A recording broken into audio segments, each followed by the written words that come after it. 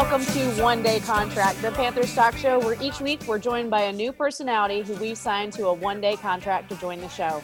One Day Contract is a proud part of the Riot Network. Follow us on Twitter at the Riot Network to stay up to date on all your favorite pods. Make sure to subscribe, rate, and love us on iTunes.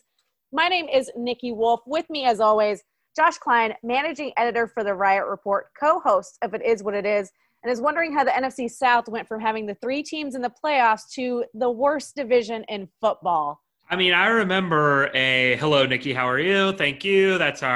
We're introducing ourselves.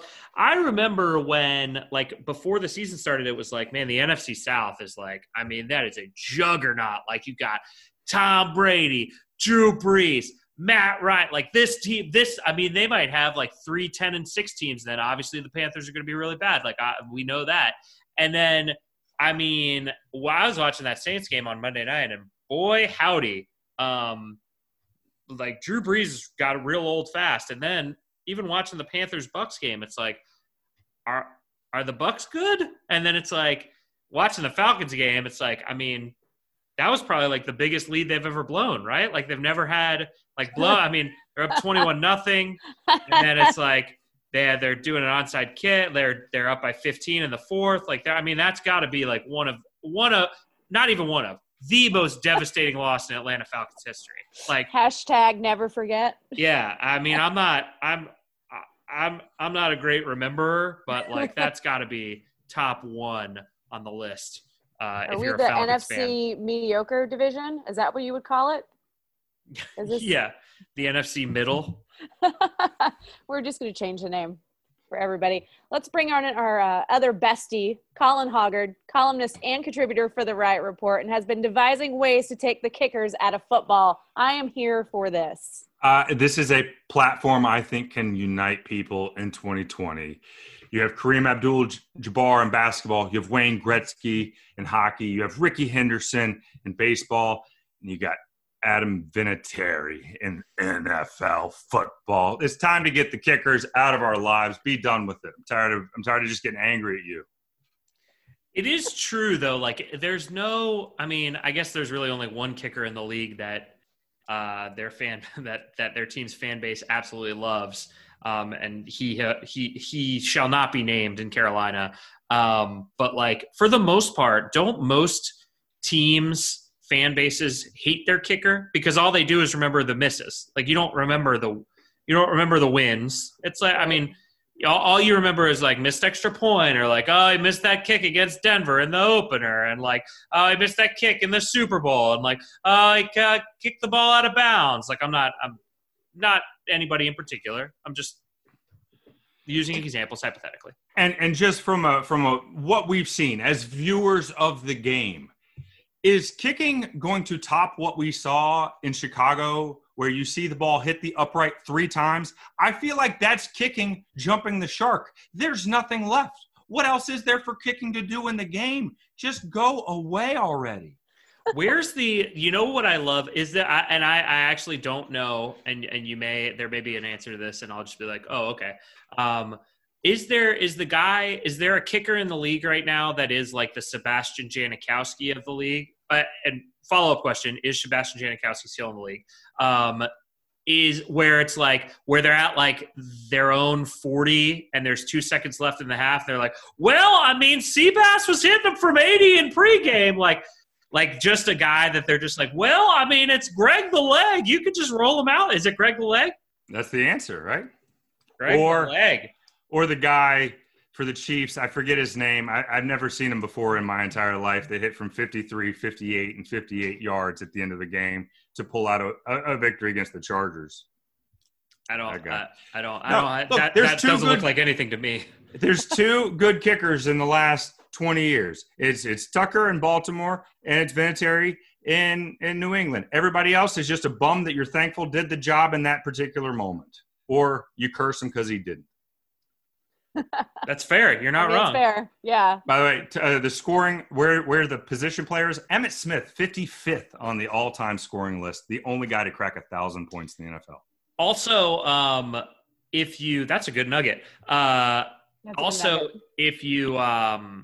If you're a kicker, you either you either die the hero or you live long enough to miss a to kick the ball out of bounds in the Super Bowl. Like those are the only two things. Like for the entirety of their franchise, John Casey was the best play.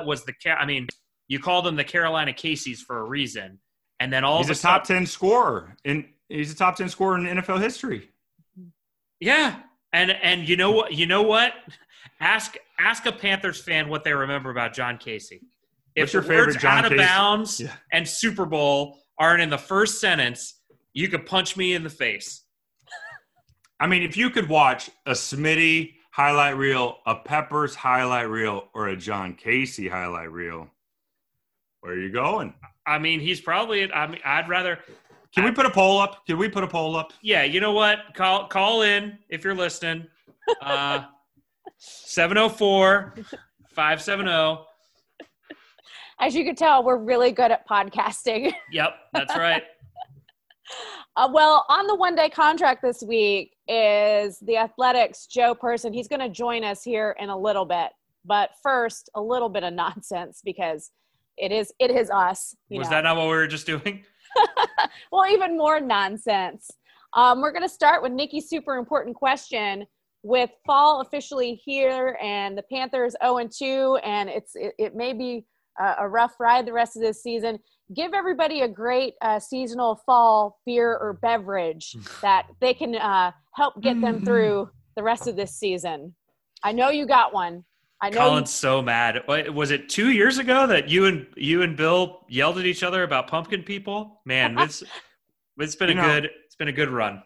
Look, it's 6 more months and the court order subsides, so I'm just sitting this one out, okay? That's fine. I'm glad to tell you that. I'll tell you a quick story. I went to, I don't remember how long ago this was, probably 10 years ago. I went for a work trip to Chicago, Illinois, and I sat down at a bar at the hotel where I had my corporate card and I was ready to have some beers. And I said to the bartender, and it was October, it was solidly in October, which I think Colin would be okay with. And I said, you know what? Give me a nice like pumpkin-y fall beer. And he pulled this beer out of the fridge, and it came in one of the big bottles, like one of the bombers, and had a jack-o'-lantern on the front, bright orange label.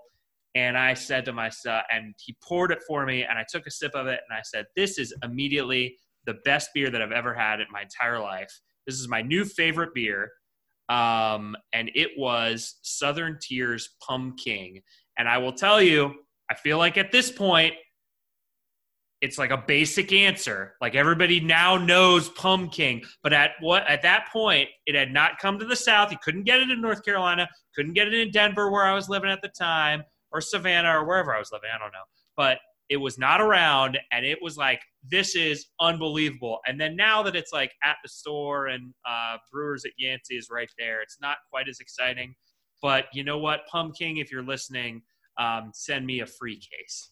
I would argue that it is just as exciting because now they make a bunch of different variations of it. Like one's like a nitro cold brew that they do with it and whatnot. So that sounds great. I think Colin's head's going to explode. Sounds wonderful. You okay? I was really hoping you're going to list off all of the pumpkin options in that moment. Heineken comes in the green bottle. That's what their ads say. Colin, it doesn't have to be something fall-like to get you through all this. You can name something else.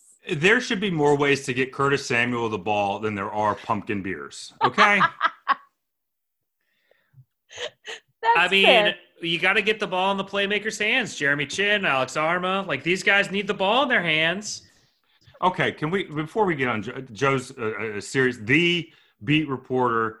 I think does he get a crown like a head honcho? What does the senior get? Like, what does he get? He's certainly at the. Does he get a jacket? He holds the belt for Panthers beat writer at the time, and probably will hold it for a little while until he decides to retire or has a loser leaves town match with Miles Simmons. Yeah, well, okay. Well, I won't subject Joe to this nonsense, but I really felt like that fourth down call, combined with the fact that we now know Christian McCaffrey is getting shut down for at least a month, that felt like active tanking to me. It really felt like active tanking when you have this talented offense on that side of the field to the point and you go, we're just going to give up and we're going to run it with a defensive player rather than this is 2 4th downs after we see Rule come out after the last game, say what he says about this is my call, this is my decision, 4th down, da-da-da-da-da. And then you have it, and your 4th down decision is to give it to a defensive player. I'm sorry, like that. It feels intentional. I think it was intentionally bad coaching. Like I don't think that. No. Let me rephrase that because that came out wrong. Because it sounded like you were agreeing with me completely, which would have been awesome. No. Obviously, we can't do that. That's not that kind of a show. He was intentionally like, well, what can I do to not pick up this yard?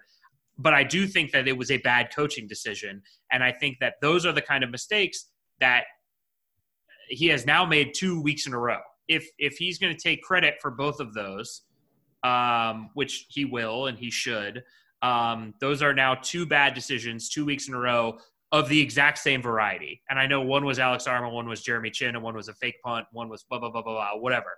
It's literally 4th and short, and I'm going to obviously go for it and not use a good temp, because same thing as I said after week 1.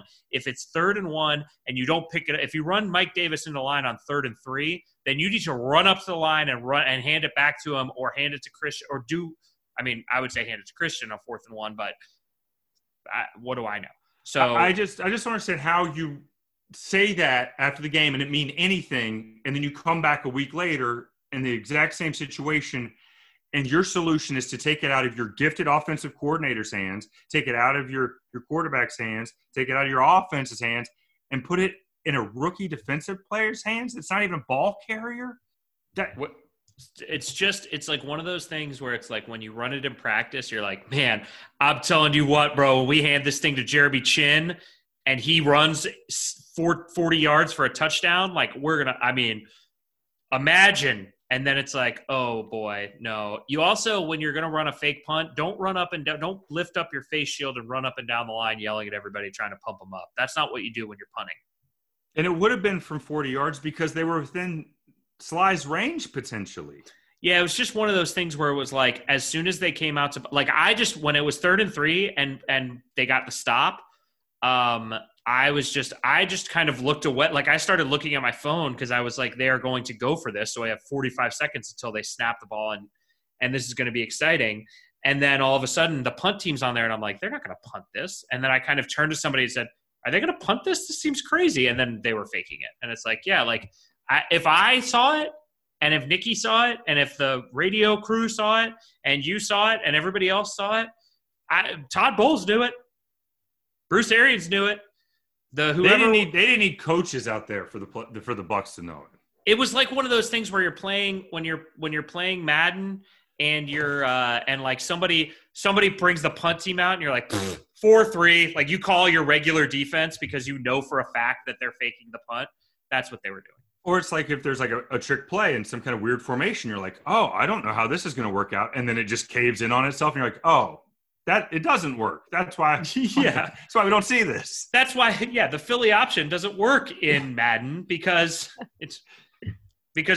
computer defenses don't go for it. I just that play, and I put it squarely on Rule. That play is. I was so frustrated with that one, and I know that everybody was, but just coming off the week and the comments that you make, and it's like, was that the generic play? Was that if we get in a 4th down and we go for it, this is what we're going to do? I don't know. Nothing good came out of that play. No, nothing good. I think that they, yeah, I mean, I said it last week. I'll say it again. I'm going to say it for another 2 weeks. And then after week 4 is when I'm going to really start to crush him. But for right now, I'm just not going to crush him because this is his 2nd week coaching in the NFL, and you make mistakes. And I know they do, and they will admit it. And if he turns out to be the winningest coach in Panthers history, he's going to say, in 5 years, he's going to say, you know what, when I was a rookie head coach, I made some mistakes my first month, and I learned from them.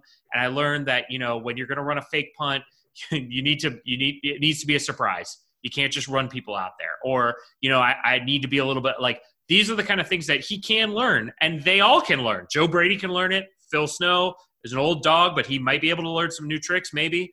But like they have to learn it.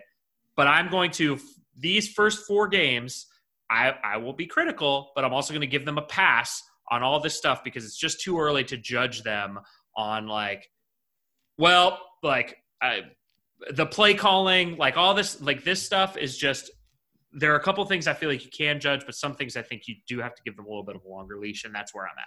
I'm not saying everybody has to. Yeah, you're right. That's the adult approach. That's the grown up approach, I guess. But these are do or die situations, and these are the moments to me. Like when you as a coach, you're like, this is what we're here for. This is what all the non-meetings, non-practice, is these moments where you get to swing the game. And he's like, well, I got these Madden 95 plays here that I could. When you had that big build up to like, that's when you get to swing, I thought you were going to say something else. It is, though. It is. Like, watch Belichick. That's when dude's feeling himself. That's when he's enjoying it, when he gets to make those calls, makes those decisions. And instead. So when he's swinging that Belichick around. Well, the good news Subway is sandwich, that foot-long sub, it's coming out. Well, the good news is the sun did come up on Monday, and Monday brought us another look at that Raiders team. Watching that Monday Night Football game, do you guys feel any bit better about the last couple weeks after seeing that? No. I don't. Sorry. Is that too blunt? I don't. The Raiders being good doesn't make this Panthers any better. I also don't think the Saints are very good. What it made me feel better about, if I'm the Panthers, is the future of the NFC South, because it's like we're on the other side of the mountaintop. Like this thing is crumbling real fast, and unless the Falcons hire Eric Bieniemy to like rejuvenate Matt Ryan, what the NFC, the rest of the NFC South has in the next 3 years, what their 2024 prospects look like are not as good as 2024 is too far away. 2022 prospects are like, I don't think are as good as what the Panthers have for 2022, obviously barring draft picks. Colin, do you have anything to add to that? I think for me, I'll answer it a little bit differently. The biggest thing that I thought, obviously, you won't just give a one-word answer and then stop talking. No, I'm gonna answer a little differently because obviously I've been bullish on this team. I've liked this offense particularly. The biggest thing through the first 2 weeks, and the Raiders doesn't really help me with this, has been the play of Teddy. I mean, as critical as I am of Matt Rule, I really thought we might have ourselves a Jake Delhomme on our hands, and through 2 weeks we simply don't. So hopefully it gets better, but that's really been the biggest disappointment, and the Raiders being better doesn't help me with that. I will say the same thing I said about Matt Rule, is that it's hard for me I'm not ready to throw Teddy. Teddy has been disappointing. Don't get me wrong. He has not been what I thought that he was going to be. He's been worse than I thought he was going to be. But I also think that no OTAs, no mini camp, truncated training camp, new scheme, new head coach, new wide receivers, new tight end, not enough time with Manhertz. Like these are the things that you got to give him a little bit of a break on, and I'm going to give it to him for 2 more weeks. And I would, for all the reasons you just said, I would argue that maybe you don't try and immediately shut down your offensive centerpiece for a month and a half to tank the season. But here we go.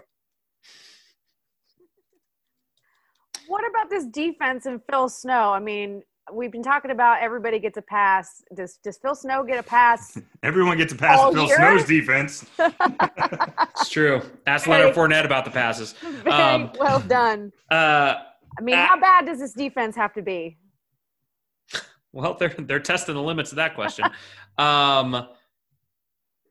Listen, it's just again, I'm going to give them till week 4. So next week I may not even talk. I may just have nothing. I may just have a sign. I may just hold up a sign to my Zoom square that says waiting until week 4 for judgments. But listen, man, I get it that they ran a 3-man front and Tom Brady got the ball out quick and Derek Carr doesn't hold the ball for very long. But you're the only team with 0 sacks. And and let me tell you, another team played against the Raiders and Derek Carr and how quickly he got the ball out. Another team played against the Bucs and Tom Brady and how quickly he threw the ball. And they got sacks. They got pressure. And I get it. Brian Burns was close, but whatever you got to do to generate some sacks. We knew this defense was going to be bad. And that's kind of the question is can you blame Phil Snow for them starting a rookie corner and Rasul Douglas? Maybe not. But also, can you blame him for not being able to generate sacks with Derek Brown, not KK Short, not YGM, but Weatherly, Burns, Kerr? They have enough talent up front that they should not be this bad at pass rush and giving up more than 32 points a game after 2 weeks. I don't know how we still have Tahir Whitehead in coverage after 2 weeks. I don't know. Tahir Whitehead on Mike Evans, whoa, how is that ever working out in our favor? So you're not getting to the quarterback, and I've got to watch Mike Evans get covered by Tahir Whitehead. This is not a great group. It's not a talented group. It's one of the reasons I said, preseason, you got to try and take risks. You got to try and do some things, be dynamic. And to be frank, through 2 weeks, I don't think they've tried to be dynamic really at all. And I don't know. I'm willing to give Snow the pass that you guys have given everybody, but compared to the way I feel about Brady, I'm thoroughly unimpressed with Phil Snow so far. Agreed. All right, let's take a break. When we come back, we're going to be joined by Joe Person from The Athletic. Joining us now on One Day Contract is Joe Person from The Athletic. Joe, thanks for joining us today. What's going on, guys? Happy to have you here. Are we? I know you're going to head straight from here to exercising. What do you like to do? What's your plan? So yeah, I was telling Nikki off air that it's my old man exercise day. Tuesday is the Panthers off day, so I go to the Harris YMCA and hit up a little spin class. Oh man, easy on the knees. This particular instructor jams cool 70s tunes, and before you know it, you've sweated your way through some Eagles and some ELO. Joe, I want to ask you, we'll just jump right into it. You were in Tampa this past weekend. What was it like at the stadium? Because it was obviously it's empty there. Were they firing the cannon? Did it feel like an NFL game? Obviously – traveling to an away game and then going to an empty stadium seems weird. The whole thing was weird. And I know you were, you guys saw the Charlotte scene in week 1, and that was weird.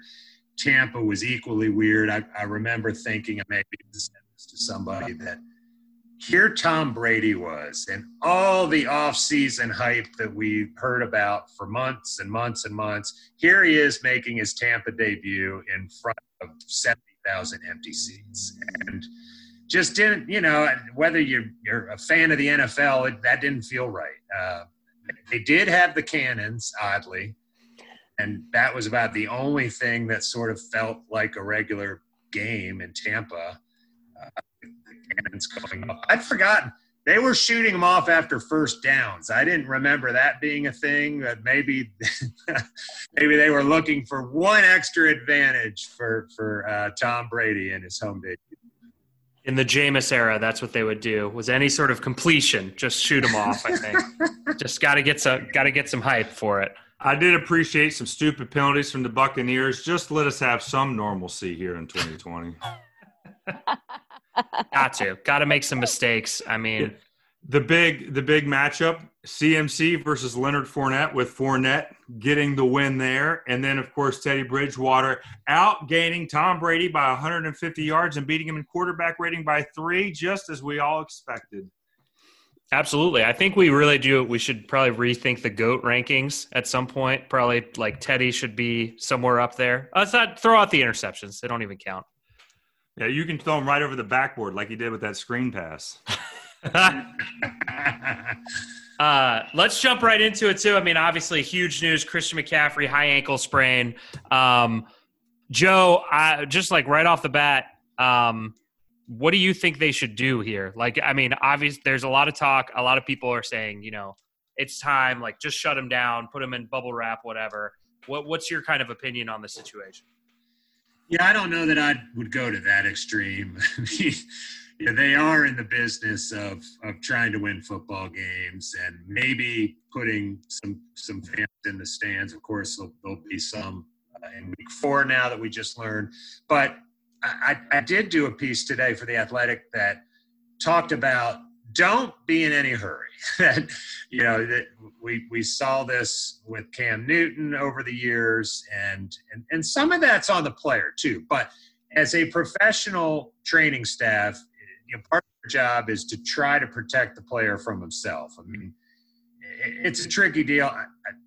Listen, we all know, I think, that this team, despite Dante Jackson and even McCaffrey's protests, it's not going to be a playoff contender. And so I would give Christian all 4 to 6 weeks he needs or more. I wouldn't shut him down for the year, but and I would just kind of roll with it. And that's kind of what this year is all about. And I think they already know what they have in Mike Davis, so you're not really learning much there. But just nevertheless, keep your franchise player as healthy as you can. Yeah. Go ahead, Colin. It seems like you've got. Well, yeah, I'm just curious. Like, we have to take him at their word that it's a high ankle sprain. I mean, it did go from him possibly coming back into the game, getting it taped up, to now out for a month and a half. I mean, is that them being careful, or is this him trying to be tougher and get back out there for his team? Yeah. I mean, I don't know whether it's – I don't know whether they're trying to – in my opinion, I think it's better for if they went to him and said, you can't go back in. Like, your ankle – just like Joe said, like, we're protecting you from yourself. You want to go – I'm sure he did. I'm sure he will come to Matt Rule in 2 weeks and say, I'm good, buddy. Like, look, like what? And do some cuts.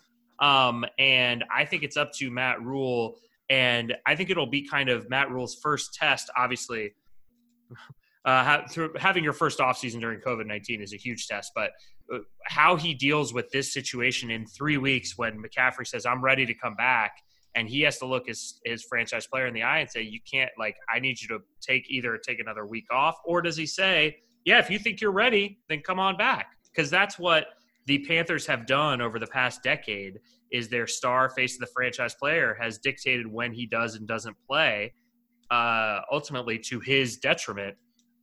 So I think that will be that's what I want to keep an eye on over the next 5-6 weeks, is who makes the decision on when Christian McCaffrey comes back.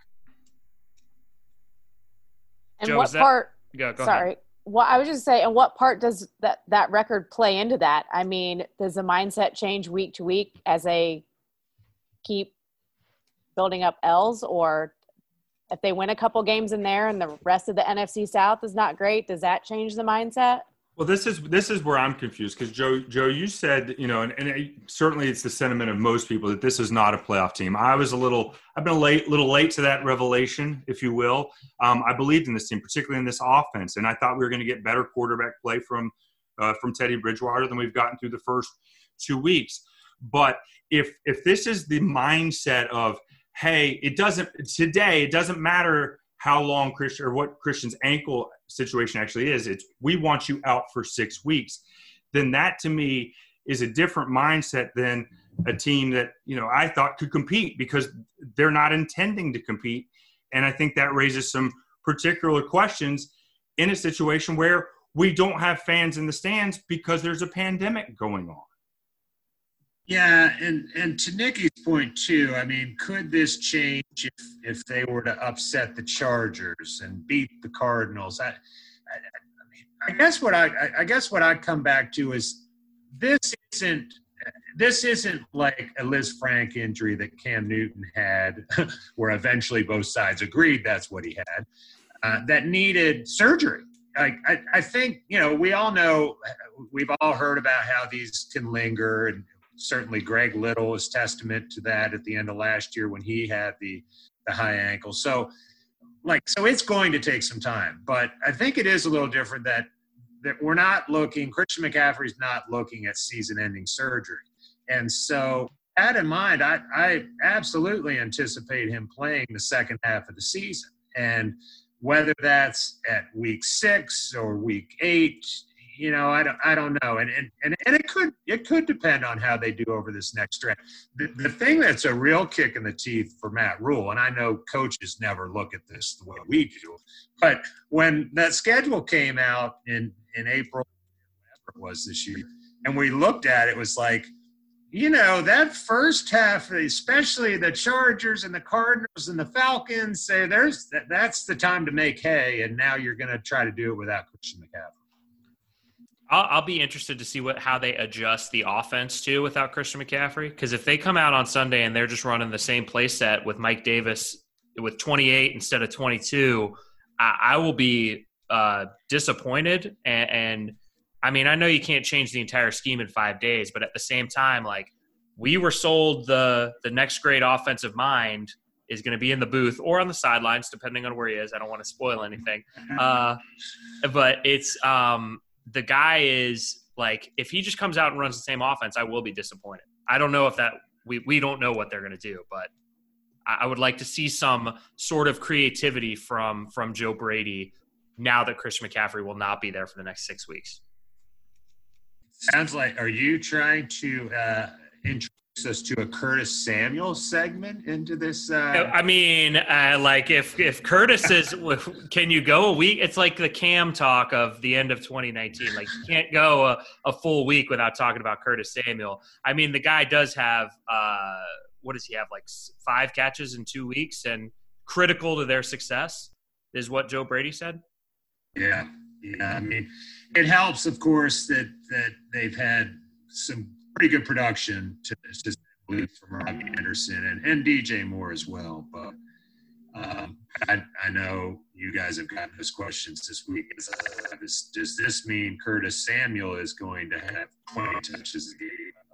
No, not exactly. But, listen, I understand why people, you don't want to just give up on a second-round pick who's still young, who's still fast, by all measures would seem to be the kind of guy who's going to be a playmaker in this league.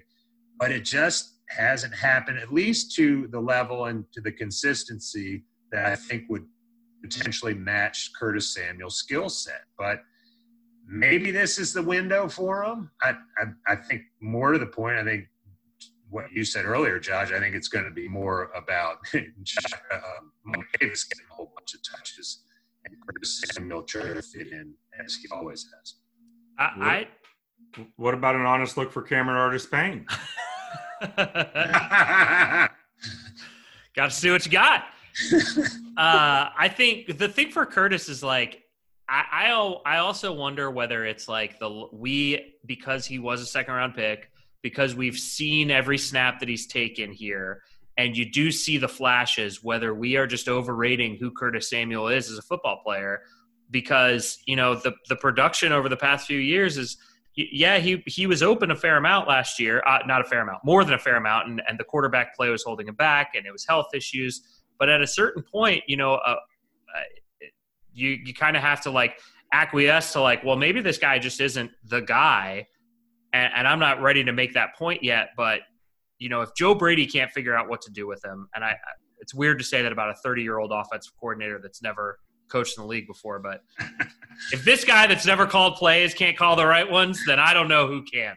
Well, Curtis Samuel, to me, is like 4th or 5th on the list, though, of guys. I mean, like, Joe Brady's trying to do this for the first time. Like, it's not surprising to me that he didn't get necessarily to the Curtis Samuel package, and getting everything that he wanted.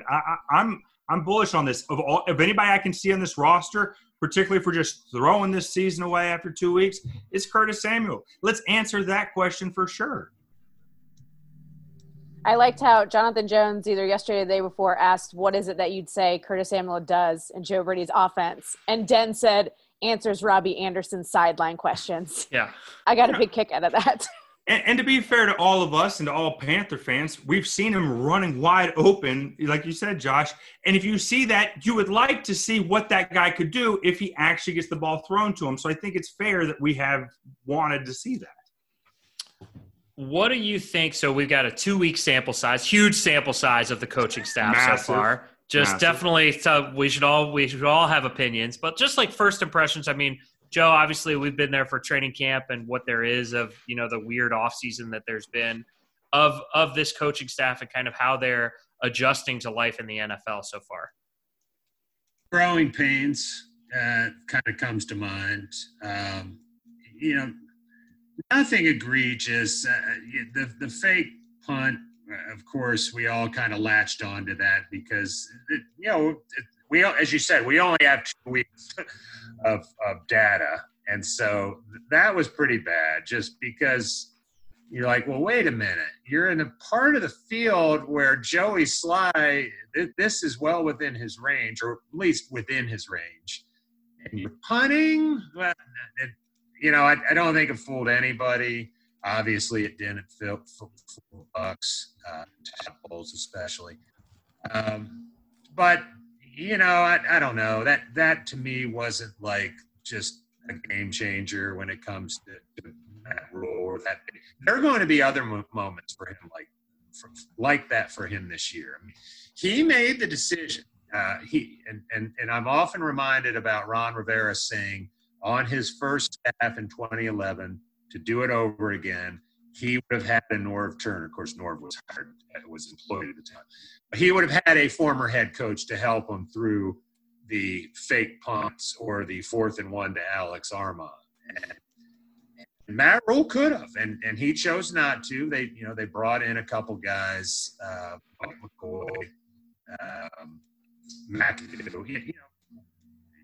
I think his rationale. I asked him about one of those off-season deals, and he said, I've got a great relationship with Tom Coughlin. And he does, but Tom Coughlin's not on the headset on Sundays. Yep. Yeah, no, I agree. I think that was a huge miss for him was having somebody more experienced than Phil Snow. Not that, Phil Snow has a ton of experience, but as Matt Rule's defensive coordinator is where most of his experience comes from. And it would have been, I would have liked to have seen somebody, even if it is Ben McAdoo or even bring in Coughlin. If you like Coughlin so much, Tepper, I'm sure that Tepper would happily have signed a check for a $2 million a year consultant salary. Maybe not right now, but it's like bring in that guy if you like him so much. Joe, you said a lot of people have latched on. I too have latched on to this fake punt because everyone in the building, which is not that many people, but literally the Panthers radio crew was calling out that something is off here. And a week after, you have a 4th down, we'll say debacle just for the sake of moving along, a 4th down debacle. And then you as the head coach come out and say, that's on me. This is my decision. And then the very next week, you have a situation like this. And do you keep your talented offense? Do you keep your talented franchise player on the field? No. You end up calling a play that's akin to me mashing buttons while I'm frustrated down 2 scores on Madden and accidentally hitting fake punt. That's what you came up with. And it's like if you want to be held accountable, hey, I'm the head coach, I'm the big dog, I'm the guy, and then the very next week, that's what you got for me, it's not exactly inspiring. They just he's got to learn from that's the big thing. We've been saying it for all years. They can be successful if he's learning from these mistakes, but if you make them 2 weeks in a row, it doesn't bode well. But again, you don't let cornerbacks make mistakes 2 weeks in a row. And we got a head coach here for 7 years that's getting to make these mistakes. Maybe 7 years. Joe, let me ask you this. How would you so far compare the beginning of this Rule tenure with the beginning of the Ron Rivera era? Wow, that's an interesting question. Cam and Ron were sort of just always going to be interchangeably linked. And I don't feel that way about Rule and Bridgewater. I feel a little bit more about it with Joe Burrow and Bridgewater. With the Saints connection, and this was the guy who, when Bridgewater was traded to New Orleans. It was Joe Brady who brought him up to speed with offense, and that whole storyline. Rivera came, and they both came to this job with different credentials, but certainly qualified credentials. But Ron had the grinder mentality as a player. We all knew that narrative where he backed up Mike Singletary in Chicago as a player. He waited his turn. He eventually became a starter. He then was the grinder on the defensive staff with the Eagles under Andy Reid, and works his way up, widely respected in the league circles, widely respected among players. Matt Rule's the opposite. Matt Rule's creds, his street creds, if you will, came on the college side, very obviously. And so I think the NFL community, I mean, when you talk to people, guys former players, for instance, I've had more than a couple of them say, yeah, I don't know how that college act is going to play. And I think, and to Josh's point about learning and Matt and Rule evolving, I think that's going to be part of the motivational tactics. I think he's going to learn at some point what works and what doesn't work with professional athletes who are not on scholarship, but are, looking for their next $64 million deal. And it's going to be a process. I hate that term, but it is going to take some time. But that's a good question. And I don't know that I answered it all that well. Two different dudes, though, for sure, with Ron and Rule. I think after the first season, both one thing they'll have in common, both years, the offensive coordinator will be more sought after than the head coach. Good. I do wonder if I wonder if Rule will be given that long of a leash to evolve, because I think that David Tepper is one of those guys that he will preach patience, and he has said, we have to tear things down to rebuild them, and these things take time, and Rome wasn't built in a day. But at the same time, he doesn't really strike me as the most patient boss in the world. And he has talked a lot about how he doesn't like to lose, and it keeps him up at night. And, I'd imagine he's going to be having a fair amount of sleepless Sundays this year. And then if we go into next year and there's like a young quarterback and again, things start going wrong, that's my biggest fear, is that, or not my biggest fear. Bees are Snakes. My biggest fear. Yeah. Being attacked by a police dog when I'm not guilty. I had an assembly when I was in middle school, and they had the guy that was given an example, and he put on this big thing on his arm, and then the other police officer sicked a dog on the guy's arm, and he latched onto the arm. I was 7 years old. Why is this happening at school? What's happening? Scared Straight program. Yeah. I mean, I've stopped stealing gumballs, didn't you? That's right. No felonies for this guy. But yeah, that's my fear, is that this won't, that at a certain point, Tepper will just be like, you know what? I can't do it. You're not bringing along Fields fast enough. You're gone. Yeah, no, I don't think there's any question. Meanwhile, my police dog is. There he is. Into the frame here. So sorry for Tug, named after Tug McGraw. Nice. Yeah, I mean, listen, the 7-year contract was fun to talk about, and it did make a point, but nobody's getting a 7-year contract if you're not winning in this league, and Matt Rule included. Yeah. No one's getting 7 years to play it out, I should say. Before you get to Rule, we assume that if this goes sideways or continues to go sideways or down or whichever direction it's heading currently, that's not up. Do you think that Tepper has some eyes on someone in the front office to be his leader? Because obviously Hurney's still a holdover. So is there somebody that you think might be out there? I don't get that impression, Colin. I think, I know there was a lot of rumblings about Kevin Colbert in Pittsburgh. I mean, heck, he's about the same age as Hurney, so I don't think that makes a lot of sense. Nor do I think that Patrick Stewart, who they hired as their pro personnel, I don't think he's quite ready yet. If we're going to work under the assumption that this could be Marty Hurney's last year, I don't know. I don't know that Stewart's quite ready to handle that. So, Tepper's a smart dude. He probably does have a list, but I don't know that there's just like one guy that he's have his own. First of all, is Tepper on himself on that list? We have a Jerry Jones situation? No, sorry. That's not a real question. Real topic though. Do you think that there is Please blink into the camera twice, Joe, if it's actually a possibility. Well, I mean, I will say that, and this is a story that I wrote it back sort of the beginning of quarantine, so it kind of got lost. But, I had a number of people tell me that the Ron Rivera switching to a 3-4 came at the strong suggestion of the owner.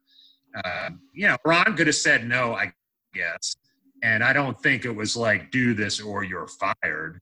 But it did suggest a level of meddling that, I'm not going to say Jerry Jones-ish, but on that side of the spectrum. Yeah, I same as Joe, I had heard that, and I just hadn't heard it quite enough from enough people. But yeah, I had also heard that the 3-4 came from way up there, and user one.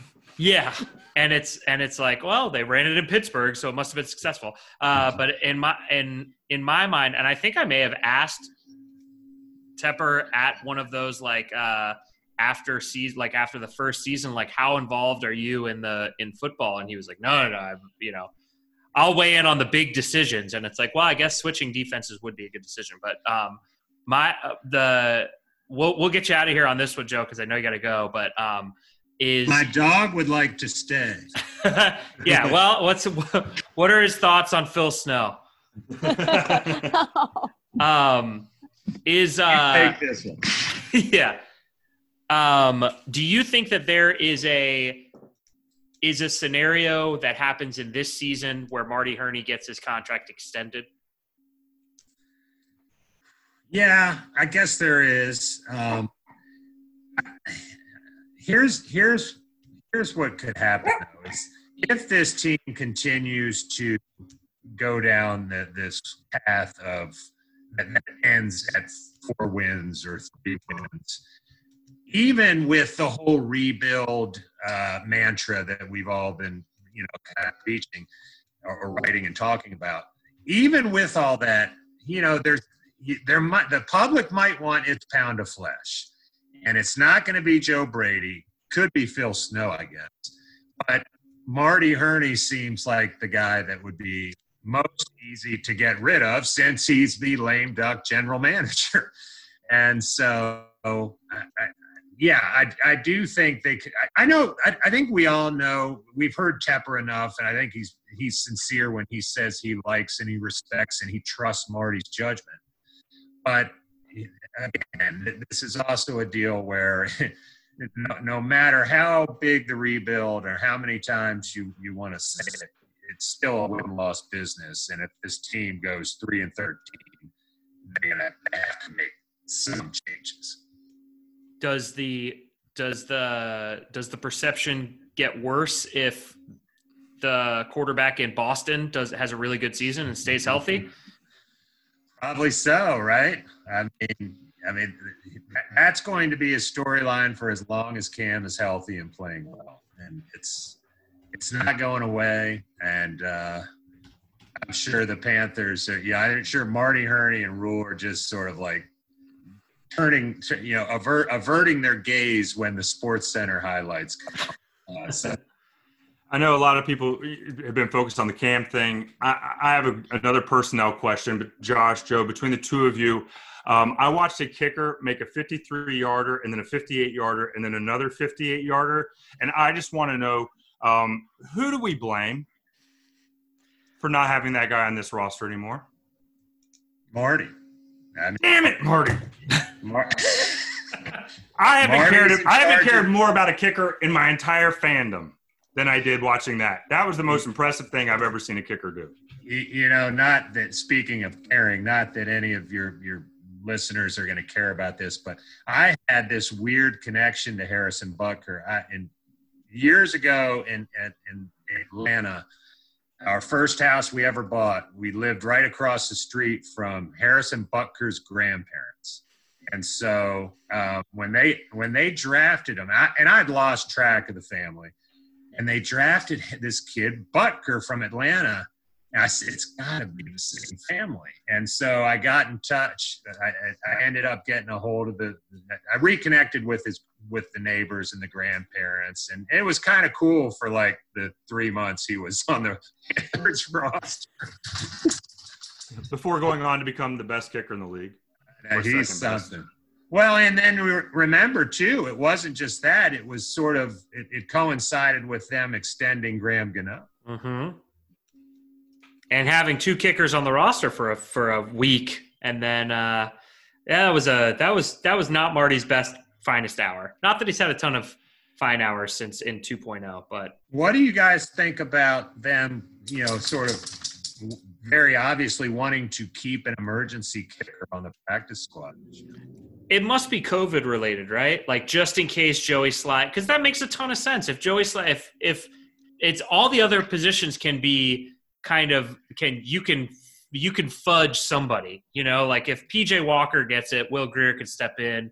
If a guard gets it, you move a tackle over. But if Joey Slye gets COVID-19 on Saturday and you don't have a guy on the roster, like, or even on the practice squad, like it's Joe Charlton's kicking stuff out of, he's hitting the press box window. Well, it's really basically for kickoffs because you're not going to have any trust in the guy. So you wouldn't kick, you know, maybe you would if you didn't care because you're, you know, whatever with the season anyways. But it's really like you don't want to have one of your safeties kicking off to the 40 or something and looking the fool. Put Jeremy Chin out there. He can take handoffs on the punts. He can kick it off. I say give Alex Armah a shot. There you go. There Get him an honest look. There you go. Perfect. Joe, we know you've got to run. Tell everybody where they can find you on the internet and World Wide Webs. Thank you for asking. It's at Joseph Twitter. At Joseph Person on Twitter.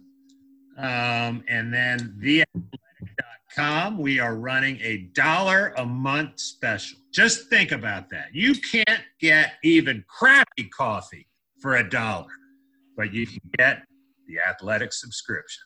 And Joe's writing. Goodbye, buddy. Say goodbye. Can you see him? I'm waving to the dog. Appreciate you guys having me on. Yeah, thanks for being here, Joe. We'll Thanks, be right Joe. back. Care.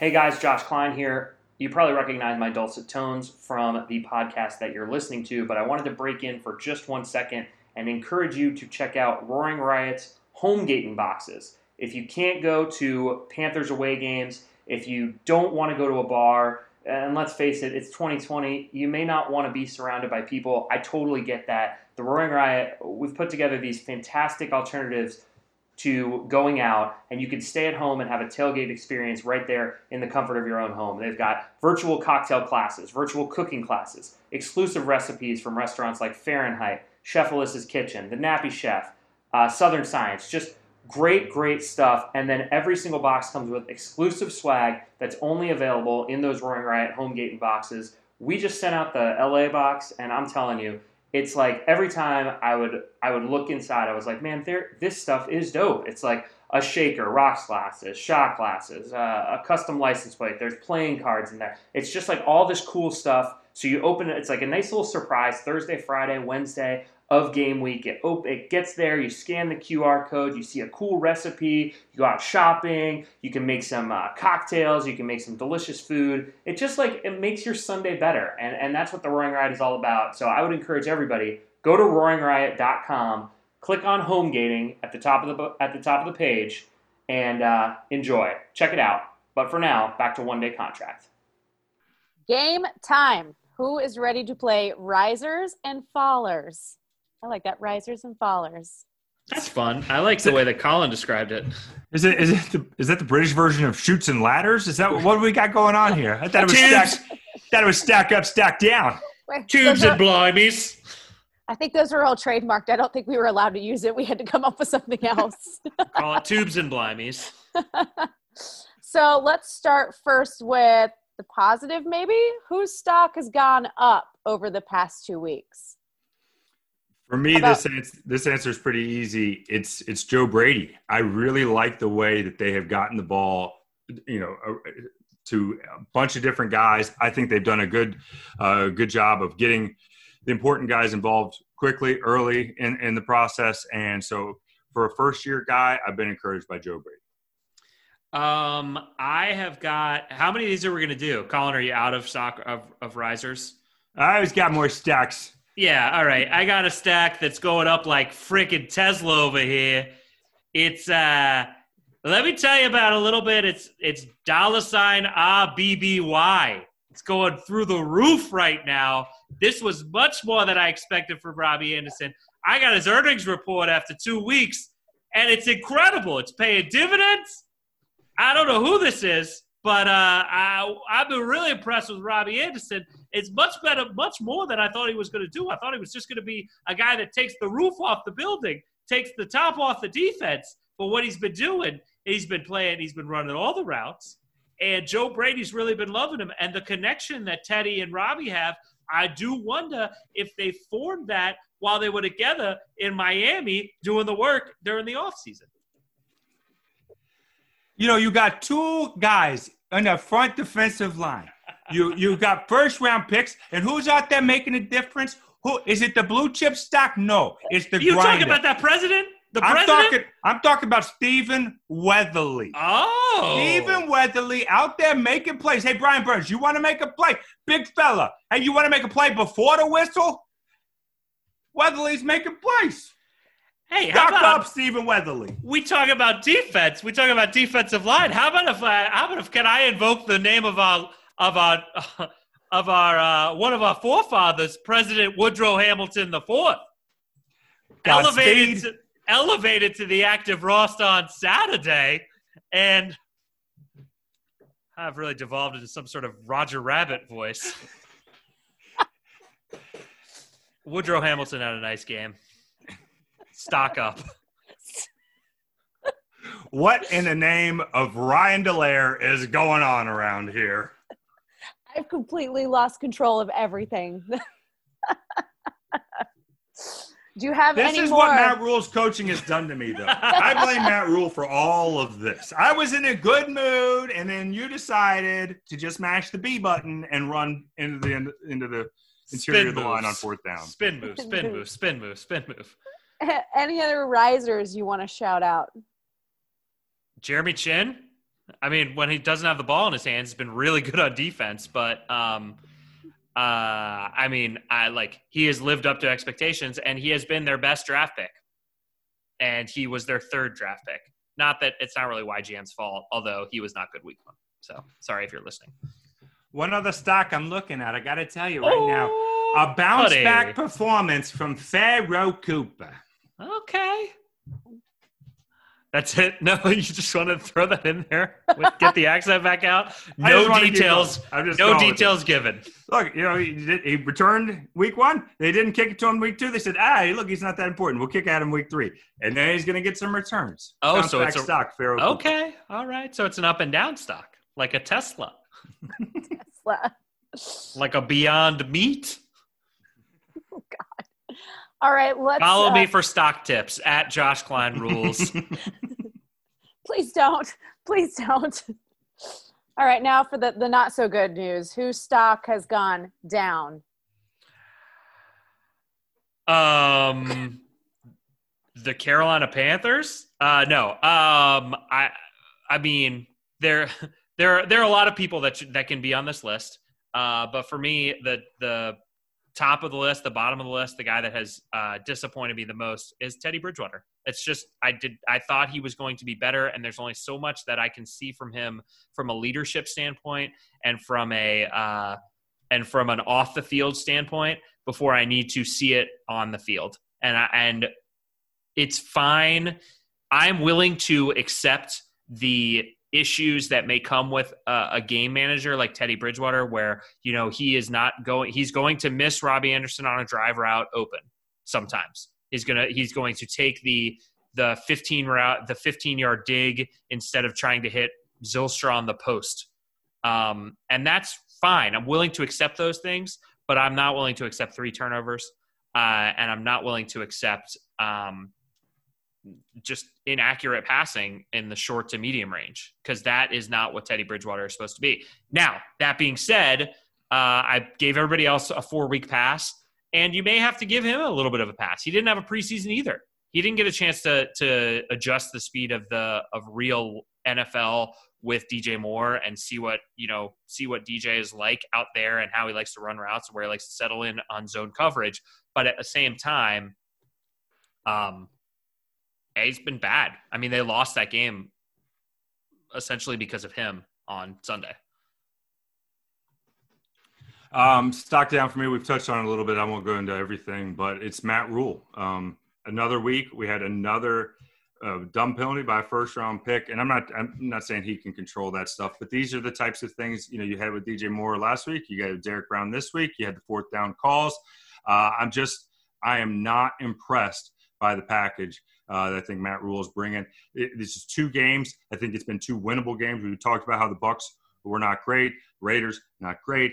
I think I would have liked to have seen them be more dynamic, try and do some things, because I think what Teddy Bridgewater's missing is those moments that, those 4th down completions, those that you can get that confidence, because the numbers have been good for Robbie Anderson, for DJ Moore. But Bridgewater's been underperforming, but I think it all comes down to Rule, and I think it comes down to the approach to this season, which I'm still not convinced that we're being honest about.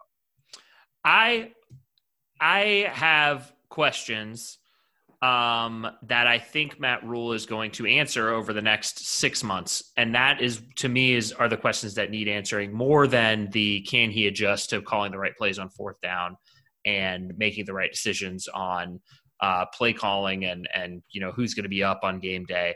It's going to be how he handles this Christian McCaffrey injury and what he does with his coaching staff after the season is over. If there are guys who underperform and he brought them along from Baylor or Temple or college roommate or wherever he brought them along from, these are all guys that are very close to Matt Rule. And if he is not willing to make those kind of hard decisions, it's going to be he's going to have to take the blame for it. And so if Phil Snow has been with Matt Rule at every single step of his head coaching career, and we just talked about what Phil has been like for the first few weeks. And again, 14 weeks left in the season, 15 weeks left in the season. A lot of things can change. But if he has to make hard decisions, is he prepared to make those decisions? And I don't know. Those are the questions that I need answering. Those are the questions I need answered.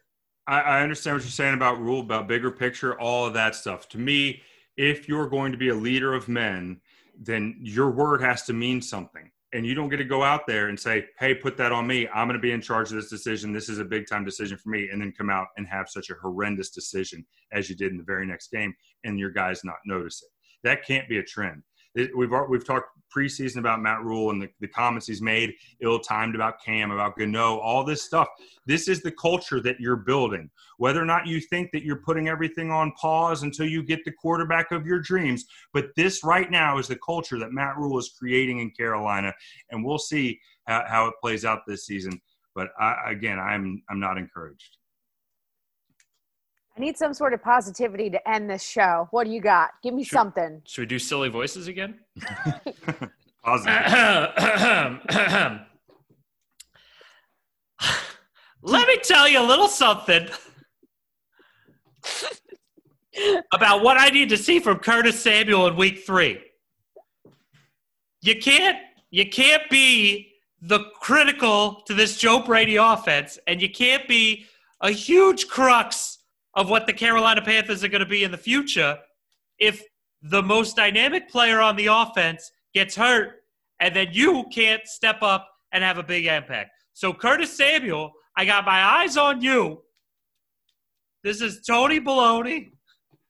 It's my new character. And it's a guy that has eyes on players that he needs to see have big games. And let me tell you something, Dennis Daly. I'd like to see you come back too. Is that, let's get out there because Michael Schofield has been less than impressive. He's knocked down.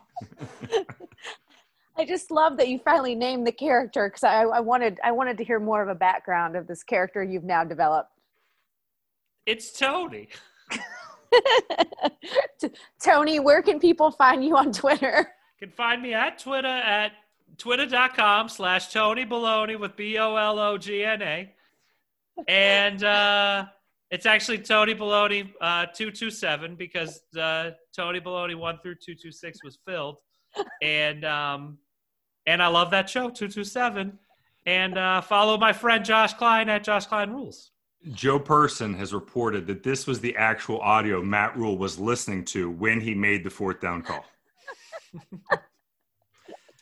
It all makes sense now. It all makes sense. It was weird. They didn't want me to come on the show when Joe was here because he's too well respected to have Tony Baloney be on the show at the same time as Joseph Person, or maybe we're the same person. Tony, when you're at the game, are you up in the booth or are you on the sideline? I flirt between both. I kind of flitter and I flutter. I do a little bit of both. Sometimes I'm in the suite. He's usually carrying around a thing of beer going, ice cold bear. And bologna sandwiches. I like them. It's weird. It's in my name, but I also like the sandwich. We're not recording this part of the show though, right? Like this part is not going out on the airwaves. Again, podcaster of the year. He just never ceases to amaze us. So embarrassing. This is the part where this is the stuff that we get tweeted at about. Colin, where can they send their thoughts to you on Twitter? At Colin CLT. And I am Nikki704. Any final thoughts? Josh, you have anything you need to plug for the Yeah, check out the if you're in town this weekend in Charlotte, the final week at the Coin Bar pool party has been super fun, socially distanced. Their capacity is about 450, and Roaring Ride has had about between 100 and 110 people there every week, and it's been super fun. And just kind of like it feels like a relief from the hellscape that has been 2020. A little bit of normalcy for 3 hours to watch football, be around people, even though masks. Everybody's wearing masks and being safe, but you are around. But it's also outside. Everything has been it has been taken care of to be as safe as physically possible in 2020 during a global pandemic, and it's been nice to feel normal again. If you can't go to Tampa and hear the cannons fired, and if you're not going to LA to stand outside of SoFi Stadium and try to see the TV from outside, RoaringRiot.com.